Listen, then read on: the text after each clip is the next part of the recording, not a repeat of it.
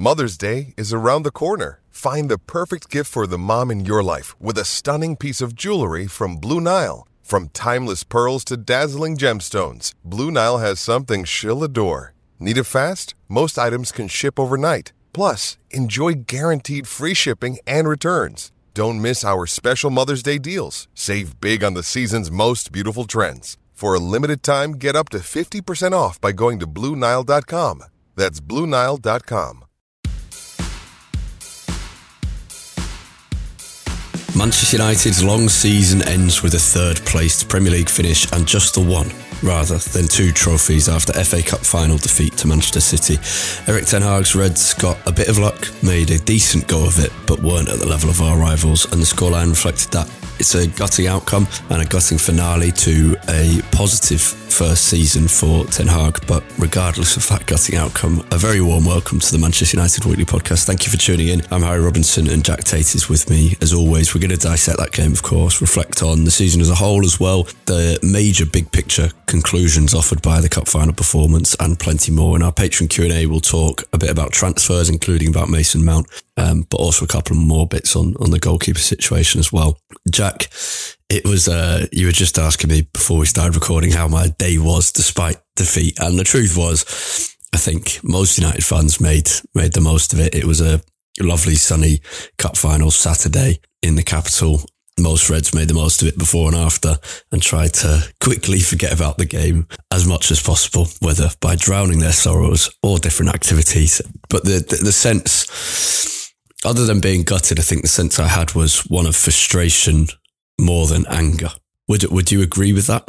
Massively, because I think there was definitely a world going into this game in which United could have been absolutely blown off the park. And you, especially after conceding that early, it very easily could have turned into another 6-3 or 7-0 or something in that kind of mould. Which City have done in cup finals before.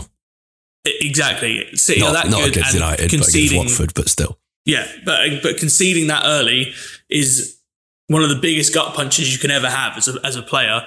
And so I think to have, I gained a lot of respect for this team that I already had in the first half for the way that we held things together relatively okay throughout the first half. And then to have put in all that hard work, to have got ourselves back in the game with a little bit of luck from the penalty decision, to then in the second half repeat kind of a similar mistake and just not really threaten all game. It felt like we sort of did half the job, and to then not do the other half was so frustrating. It's that frustration because we all knew going into this game that if we were going to win, we'd need that slice of luck, just like in January's derby with each time I see it, it seems more ridiculous decision, the Rashford Fernandes offside. We needed that slice of luck and we got it with another questionable, well, by the rules, it's handball. And so it's the right decision, but we all know the rules are ridiculous. But we got another slice of luck with that first half penalty. And we also knew we'd need, alongside that luck, to be going in level at half time. And that would give us a chance to go for it in the second half. And we achieved that. But because of a variety of other errors, we still came out on the losing side. And it's that frustration that not only was the opportunity there for an historic win pre-match and we failed, it was there at half-time. We had 45 minutes to achieve something brilliant and we failed. You're right. It's that weird thing you say of more respect for the players because of the way that they kind of weathered that. Well, it was less of it wasn't really weathering a storm. It was more because there wasn't a storm. It was just like one straight 17 or 30. I don't actually know how many seconds. When I looked up, having seen it. Okay. So it took me 4 seconds to look at the scoreboard after it was scored then.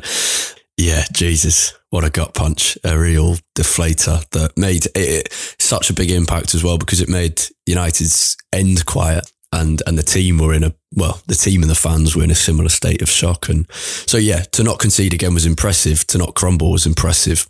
But there's obviously two massive caveats to that. The first of all, what are you doing conceding 13 seconds into a cup final?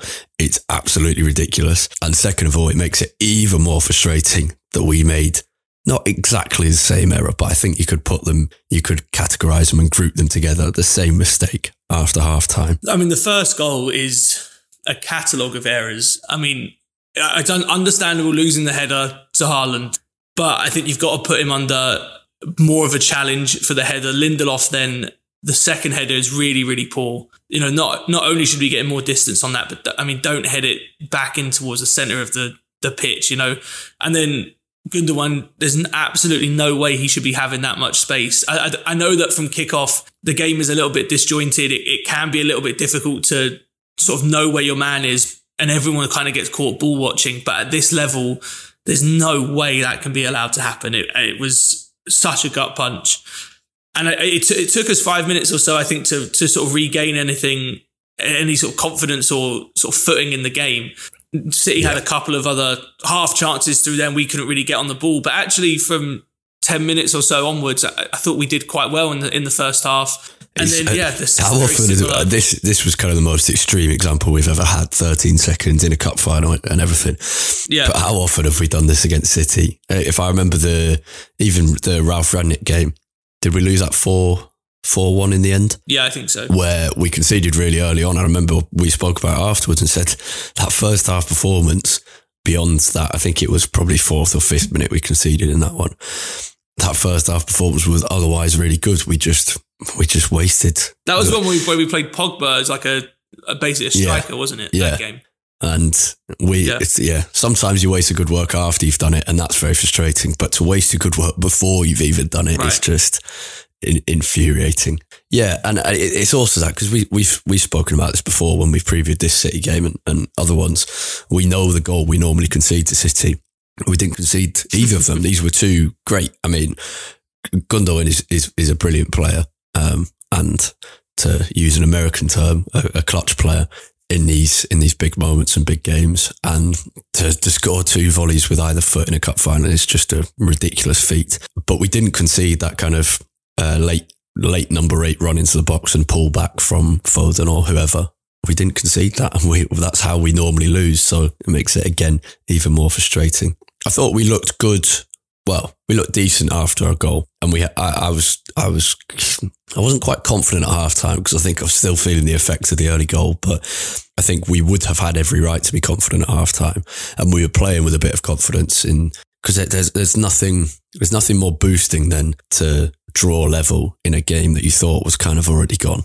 And I think even though it was only 1-0, it did feel like the game was gone, and we had a bit of confidence. I think City broke up our rhythm pretty well with lots of little fouls. They're good at that. And then in contrast, we give away free kicks. Well, I say we, mainly Fred, but plenty of that. It's actually something that runs through United's team. Crucially, we give away the fouls too far up the pitch as well, because that is when the free kick that results from it becomes much more dangerous, as we saw for the second goal. But B, you're also much more likely to get booked. If you're fouling someone over the halfway line on a counter-attack rather than 10 yards outside the opposition penalty box when they're just regained the possession, the consequences of those two things are very, very different. Man City are very good at doing the latter, and we aren't. We too often let the game bypass us in those initial few seconds, and then by the time we do realise, I need to foul here, it's in a position where we're going to be put under pressure anyway from the resulting free kick, and we're going to get yellow cards from it. Like you mentioned, Casemiro is a culprit of that as well. And it's just something that United need to improve at in the next few seasons. I think we will. I think the counter-pressing has improved throughout the season, but it wasn't good enough against City today or yesterday. Yeah, we spoke about good Fred and bad Fred pre-match. I actually thought he was a bit of a mix. When we were speaking at half-time, I thought, this is a decent. He's causing City some problems. He'd already given away a few stupid free kicks, but we hadn't been punished for them. It was kind of a not too bad performance, soured completely by these silly free kicks, which he often does. We should talk about Ten Hag's team selection because that was the big thing that we were considering pre-match. Anthony was unavailable, which was a massive loss, and he went for Fred, but with Eriksen as well. What did you make of how Ten Hag approached the game? I thought it was about what I expected. We talked about putting Bruno Fernandes out on the right if Antony wasn't available. I really do think that Antony being out was a really, really big blow for us. Just his ability to carry the ball forward would have made a huge difference. But I think Ten Hag's setup worked to some degree. I think we did manage to disrupt City. I think the big thing Ten Hag wanted to do, he obviously went with Rashford and Sancho rather than one of them playing out wide and Bruno Fernandes out wide. It was more the two of them almost as a two up top. Eriksen and Bruno Fernandes then played very narrow as sort of the two more advanced midfielders. And for a lot of the game, it kind of worked. Eriksen would track Rodri. Bruno Fernandes would try and track John Stones when Man City were playing in sort of deep build-up phases. Sancho and Rashford would then, if the ball went out to the fullbacks, one of them would try and go out there. And, I'm not saying that we penned City into their own half by any means, but I think we did manage to disrupt their rhythm to some degree. I don't think Rodri had the influence that he normally has at all. We sort of funneled their possession, forced them to go long a little bit more than they normally would. And look, defensively, I don't think you can ask for that much more against Man City. Apart from the last 10 minutes when the game obviously became very stretched and we looked really leggy, Man City had maybe one really good chance, which is that Haaland one from the cross quite early on where he stretched and he couldn't quite get enough on. Other than that, they didn't create a single chance. You think, they should have been scoring that. And when you go into a game against Man City, if you can come out saying that you've held them to one or two really good chances, I think you'd back yourself to have a good opportunity to win the game. And again, it makes it so frustrating. I go back to the first thing I said. We did that half of the job. Yeah. And so actually, I think Ten Hag's setup, it worked to some degree. I think John Stones had more of an influence in the second half as time wore on. But in general, I think the setup, it did as it intended, I think. Yeah. But in attack, it was weak. Really poor. Really, really poor. Not helped by the performances of, just kind of under par performances of certain players. Rashford just didn't, in a similar way to the Carabao Cup final, just didn't quite look fully fit. It's always hard to know whether it's down to fitness or just the state of the game and the service he's getting and how good City's defence is. But either way, he didn't have the impact that we would have hoped for. Eriksen, neither. Sancho, neither as well, which isn't massively surprising. But Eriksen was the one I think that you'd really want more from, because Sancho, for as much as we've kind of defended him for a lot of the season, he isn't the kind of player you rely on to have a big impact in these sort of games. I thought he got himself into some decent positions, but never did enough with it. I think Eriksen was the one you really would have been hoping for more from, because there were some occasions where United did manage to get our foot on the ball.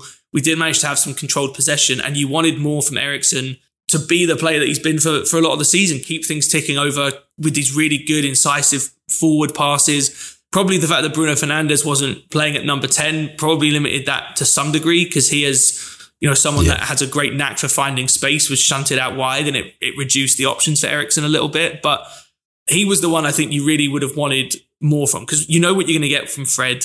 He wasn't in the team for his ability in possession. We know that Casemiro can run a little bit hot and cold. Eriksen is the one player in that team that you kind of rely on to help us keep possession, keep us moving forward, but do it in a much more controlled manner. And I didn't feel like we had any of that, despite the fact that for periods in the game, we did actually see the ball more than you'd probably, maybe not more than you'd expect, but more certainly than we have in past games against Man City. This wasn't, after the first 10 minutes or so, this wasn't the kind of game where we were, sat on the edge of our own box the entire time. Yeah. Yeah, we're going to talk about some big picture. If you're wondering why we haven't mentioned De Gea's attempts to save the goals yet, we're saving it for just a couple of minutes. And we'll talk about Garnacho then as well. It's worth, I don't know, I'm frustrated and disappointed. We're recording, almost exactly 24 hours on from the game.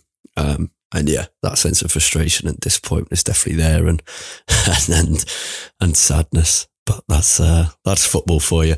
There are obviously some caveats to this, and we've mentioned Antony, but also Lisandro Martinez missing two of our key players.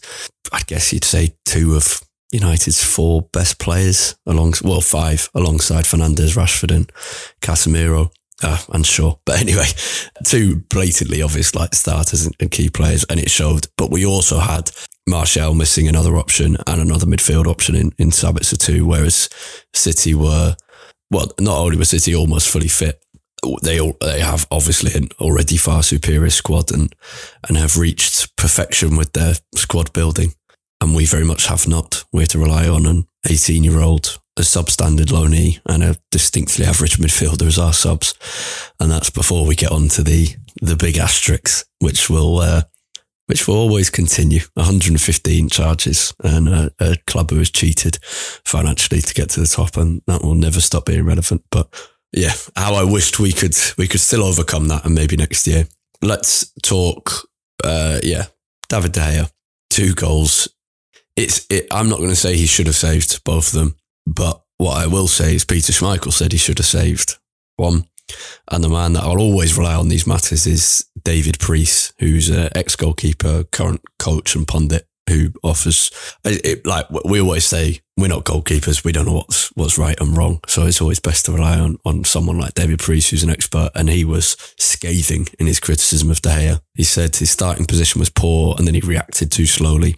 So he didn't even give himself the chance of saving it. I quote, "He just isn't ready on too many occasions, whether it's not recognising the danger quick enough or just being too lax." It was really bad from De Gea. And you're adding this poor shot stopping onto his distribution, which we've spoken about many times before. He completed only 8 of 26 long balls. And it was just a poor performance that summarised his season, really. A couple of good saves in there too, of course, but not good enough and holding United back. And in this case, not just holding United back, but I don't know quite what the phrase is, but contributing to defeat significantly. Well, you said that you won't say that he should have saved the 2 goals. I absolutely will say that he should have saved the second one. The first one, fine. You know, maybe on another day, if you did that in training when he knows it's coming, he probably gets a hand on that. But in that situation, I don't blame him for that at all. Gundogan struck that so early. I don't think De Gea had a chance. David Priest said for the first one, he can't say whether he should have saved it, but he can say that he should have. His positioning and reactions meant he never had a chance of saving it. And he thinks if he'd have reacted better as he used to, and not only reacted quicker, but better, then he would have expected De Gea to make that kind of trademark top corner save that we've seen him do so often. I think for me, I mean, I'm not one to argue with David Priest. He knows a lot more than I do. I would say, I think it would have taken a world-class save to get anywhere near that. And because of that, I'm not willing to criticise him too much for that. But the second one, absolutely. I mean, the shot came off, as a fan, especially when you watch on TV, I feel like you almost like take your eyes off the game for a second when a shot goes in that you have no worry that it's going to go in. And I felt like I almost did that when Gundogan's volley came off his foot. Yeah. I saw it kind of, bobbling towards the goal. And watching it this morning, the replays of it that I've seen, you can see that as the ball comes off Gundogan's foot, De Gea's first movement is actually, he takes a very small step to his left when the ball's going in the corner to his right. And so not only does he then move very slowly, the commentary I was listening to said Gundogan's shot seemed to roll into the goal in slow motion. And so did David De Gea in reaction to it. And he does seem to go down really, really slowly. But I guess to David Priest's point about his initial positioning as well, that first movement means that even if he did get across quickly enough, he's made that save 5 times harder than it needs to be because he's forced himself to go, an extra foot or two to reach where the ball actually went. Throughout the game, with the kicking, he deserves a lot of criticism, and he has done throughout the entire season. I had some sympathy for him because I just didn't think that United's plans were very clear from that point of view, because you could see him in conversation with Lindelof, Varane, Shaw very often about, what exactly are we doing here at goal kicks. It seemed like De Gea had been instructed that when he's kicking long, kick to the channels, but then Rashford, which makes sense because obviously otherwise it's too easy for the ball to go straight through to Ortega, and you put it in some space, hope that Rashford and Sancho can run onto it rather than just putting it straight on Ruben Diaz's head. But throughout the game, it seemed like Rashford and Sancho weren't always expecting that. They stayed very, very central and were getting very frustrated. So it's clearly partially on De Gea, but I will also put that on the team and the planning in general as well, because it just seemed like a tactic that didn't have, the players didn't seem on the right wavelength. But I think, you look back at this season and in 2 massive games against Sevilla and now in the FA Cup final, you'd have to point the finger pretty squarely at De Gea, not for losing the game. There's a whole bunch of reasons why we lost both of those games, but making really, really high profile errors. It's becoming hard. We said a few weeks ago, I said that I think we can still progress as a football team with De Gea in goal. And I think my resolve in that point of view is being tested more and more. Yeah, it's hard to see. I guess going to another caveat, if Lisandro Martinez was still available, it's notable that De Gea's form has got worse since Martinez's injury. Yeah, true. and the impact. So we speak about distribution and that kind of lack of planning. Martinez is like we all know, he's a leader in the team and has that ball playing quality. And so I agree with you. It's becoming much harder, but maybe Ten Hag thinks it's doable, but it's tricky. But then on a much more, I completely agree with everything you said there. It has got worse after Martinez has gone out injured. At the same time, though, our ability to be a competent team trying to build up from the back should not be relying on just one player. And if that's all it takes for it to go to hell, then it's clearly built on a foundation that's way too fragile and should be improved upon. Yeah, clearly. But if we're talking about whether United can survive and can progress in the short term with De Gea still there, it's still just about possible. But it's just becoming hard. And I think I just think it has to be a priority. Yeah, I agree. And I think Ten Hag's comments after the game, they weren't too strong, but I think they said a lot considering how vocal he's been in his support of De Gea in the past. You know, after the game, he said he wouldn't get drawn into criticism of De Gea, but said that playing out from the back is certainly one of our issues and something that needs to be addressed. Compared to what he said previously, that's quite a big departure from Ten Hag. I think, like, as the game was going on as well, the thing that kept standing out to me was I thought we actually pressed City relatively well, especially for certain periods of the game. And yet every single time you felt like, okay, we've got Rashford, Eriksen, Bruno Fernandes, Sancho in really good positions. We're cutting off all the easy passes. They just have an extra player because they can trust the goalkeeper. Yeah. And it makes, not only obviously is it a benefit when you can play it to a goalkeeper and you're confident that they can use their feet well, but it makes them so much harder to play against as well. And this was City's backup keeper. Yeah, exactly. Yeah. And I think it really highlighted to me how much of a difference De Gea would make, or a goalkeeper that is much more confident with their feet would make, because it not only improves yourselves, but it also just makes you so much harder to play against from an opposition point of view. Whereas I feel like throughout this season, we've always said, if we were any opposition team playing against Man United, you would just press the hell out of us and know that you're going to get some success throughout the game. On a much, much more positive note, Alejandro Garnacho, an 18-year-old who came on in front of 85,000 people with his team losing to their local rivals in a cup final and performed, just took on his man over and over again without fear and with a dynamism that was really lacking in our team all day. He was the exception in this team and is clearly an exceptional player who continues to surprise me with his confidence and his development. And I'm just very excited to see that continue next season. He couldn't quite pull off what would have been an incredible equaliser. He came close once. He created another couple of chances, and in comparison with United's other attacking players, Rashford, Sancho, even Fernandes, Eriksen can just about be included in that. It just dynamism that we've enjoyed watching from Garnacho all season and enjoyed again, though just wished I could have crept in at the far post. I mean, in 30 minutes that he played, he created far more than any other attacker on the pitch for United. Yet again, he's just come on, and I think he's proven such a difference compared to pretty much everyone else in our attack, even compared to Rashford. Even when Rashford is in his best form this season, Garnacho has always been just such a direct presence that I think United have really lacked. You know, Rashford had that earlier in his career. I think he's improved clearly, but he isn't such a direct runner. I was going to say, yeah, we've mentioned this before. How do you keep that youthful dynamism and confidence in a player as their career progresses? And it is really hard. I guess the point is Garnacho will, in the same way that Rashford has, become much more well-rounded and impactful and consistent. Garnacho will likely do that, maybe lose a bit of that dynamism, and then you have to hope you have another young player coming through who can give you that option on the bench. But I mean, he's always an interesting full credit to Garnacho. He was brilliant when he came on. And you did feel like if United were ever going to get back into that game, which we very nearly did on a couple of occasions, it was going to come through some good work from him. And I think him being there also encouraged Shaw to get forward more. Shaw then started having more of an impact on our play going forward too. You know, there was a there was a 5-minute period either side of sort of the 75-minute mark where I really felt like something was building for United. There was sustained pressure. We were winning the ball back from City very quickly. They started to get a bit panicky at the back.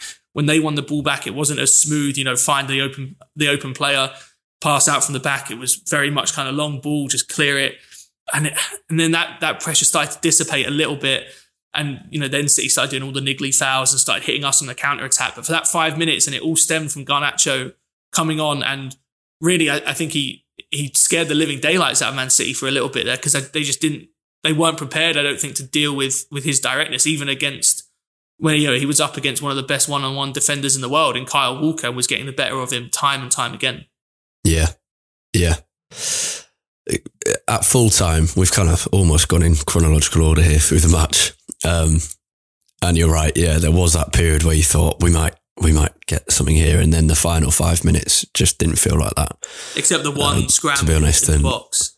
Yeah. Oh, yeah. I forgot about that. You're a braver man than me, having rewatched the highlights I've seen. I haven't rewatched anything. I just don't think I'll ever get that out of my head. Yeah. That was frustrating. I'd forgotten that.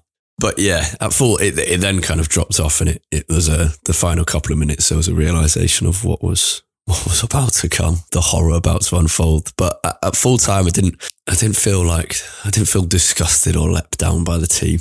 And that's a low bar, but that is kind of like, you never want that. It's still a positive. I didn't feel let down. I thought they gave it everything, and it just couldn't do it, and the quality wasn't there. So positive feelings about the team, which isn't a surprise to have a day on, but I think says something about the season overall that I felt that kind of immediately at full time. Well, I think it goes back to what we said at the start, that the overriding feeling was frustration rather than anger or feeling let down by the team. Because actually, I think if you play that game 100 times, I think we'd take that performance most of the time. Yeah. Even after half an hour or so, even before we scored the penalty, I was thinking, if you take out the first 15 seconds of this game, which I know is, kind of rewriting history at that point, but if you take out the first 15 seconds of that game, I'd be perfectly content sitting here 0-0. Yes, sure, City have dominated possession, but not really created much. We've managed to threaten a little bit here and there. It was just that second half, the way that we came back into the game at Old Trafford, that kind of thrust didn't happen. And I think, again, it goes back to the point that it's frustration rather than feeling let down, because I think the team did okay.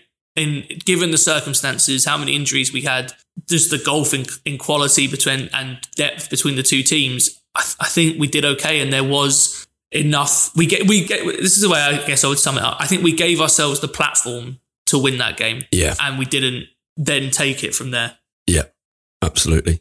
We're going to go into Patreon Q&A, where we're going to talk about the 5 most important areas to address this summer, about Mason Mount, about the goalkeeper situation, and then we'll wrap things up. When you need mealtime inspiration, it's worth shopping Kroger, where you'll find over 30,000 mouth-watering choices that excite your inner foodie. And no matter what tasty choice you make, you'll enjoy our everyday low prices, plus extra ways to save, like digital coupons worth over $600 each week. You can also save up to $1 off per gallon at the pump with fuel points. More savings and more inspiring flavors make shopping Kroger worth it every time. Kroger, fresh for everyone. Fuel restrictions apply.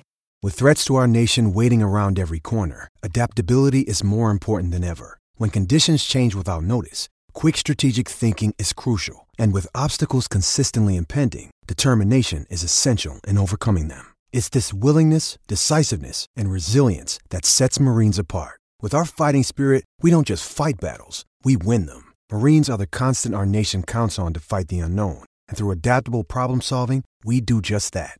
Learn more at marines.com.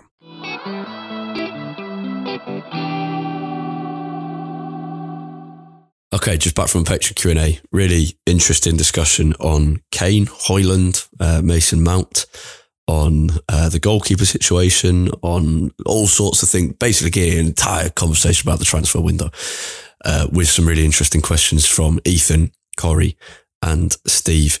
We're going to wrap up because there's, of course, no more matches to preview. The end of a season, Jack. It's been a long one. that so much has happened, but it's nice to be reflecting on a campaign despite the way it's ended, not with apathy and hopelessness, but with hope and excitement for the season to come and pride in what the team has achieved this season. Yeah, 100%. The season has ended on a bit of a sour note, and it might get even more sour over the next week, which we'll try not to think about. But I think it showed, like you said, in the way that we both felt immediately after the final whistle. You know, you're gutted at losing, but this feels different to when we've lost FA Cup semi-finals or finals in previous recent years. It's different to when we lost the Europa League final in 2021. I think we've come out of seasons before feeling like we're moving in the right direction, but I think the thing with United at this point is that I trust the quality of the manager that we have. And because of that, I think I also trust that decisions will be made in a better fashion at United going forward. And so you come out of this season thinking, yeah, yesterday was pretty awful, but at the end of the day, this has been most definitely on the higher end of what we hoped for and expected coming into this season. Yeah, absolutely. Of course, so much of how we feel over summer will be dependent on the ownership situation and whether the Glazers really do sell and who takes over and who buys the club and who is kept around. If a takeover does happen, there may be some senior figures who are let go. There may be some people brought in.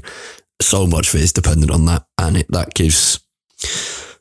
I spoke about like the hope and the pride, but there is that underlying sense of foreboding about what could happen. It could be, personally, everyone will have different opinions, and that's fine. But there may be reasons to celebrate, and there may be, from my perspective, reasons to be very, very gloomy about the state of modern football at Manchester United. So, it's over that weird sense. But yeah, it has just been a brilliant season with some incredible memories made with some brilliant mates watching Manchester United. And that's from everyone listening to this, well, I'm sure I think the same, because otherwise why would you be listening? But it is just like, football is a wonderful thing, despite the pain of losing sometimes. So it's been a lovely season. We'll decide what kind of more episodes we're going to do before we wrap up Series 8 and prepare for Series 9 of the Manchester United Weekly Podcast. For anyone who's been listening from the start, incredible. Thank you for your support. To anybody who hasn't and has picked this up recently, thank you for listening and your support as well.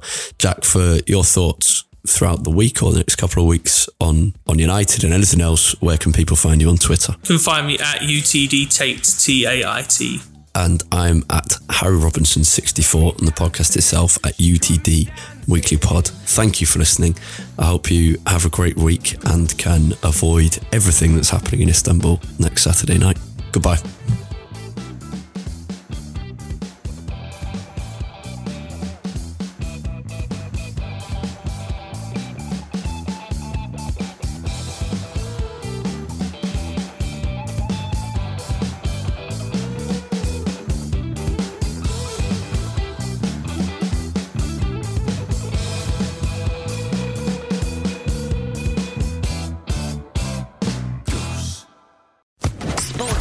Podcast Network. Hello, it is Ryan, and we could all use an extra bright spot in our day, couldn't we? Just to make up for things like sitting in traffic, doing the dishes, counting your steps, all the mundane stuff. That is why I'm such a big fan of Chumba Casino. Chumba Casino has all your favorite social casino style games that you can play for free anytime, anywhere with daily bonuses. That should brighten your day a little. Actually, a lot. So sign up now at ChumbaCasino.com. That's ChumbaCasino.com. No purchase necessary. VGW Group. Void where prohibited by law. See terms and conditions. 18+.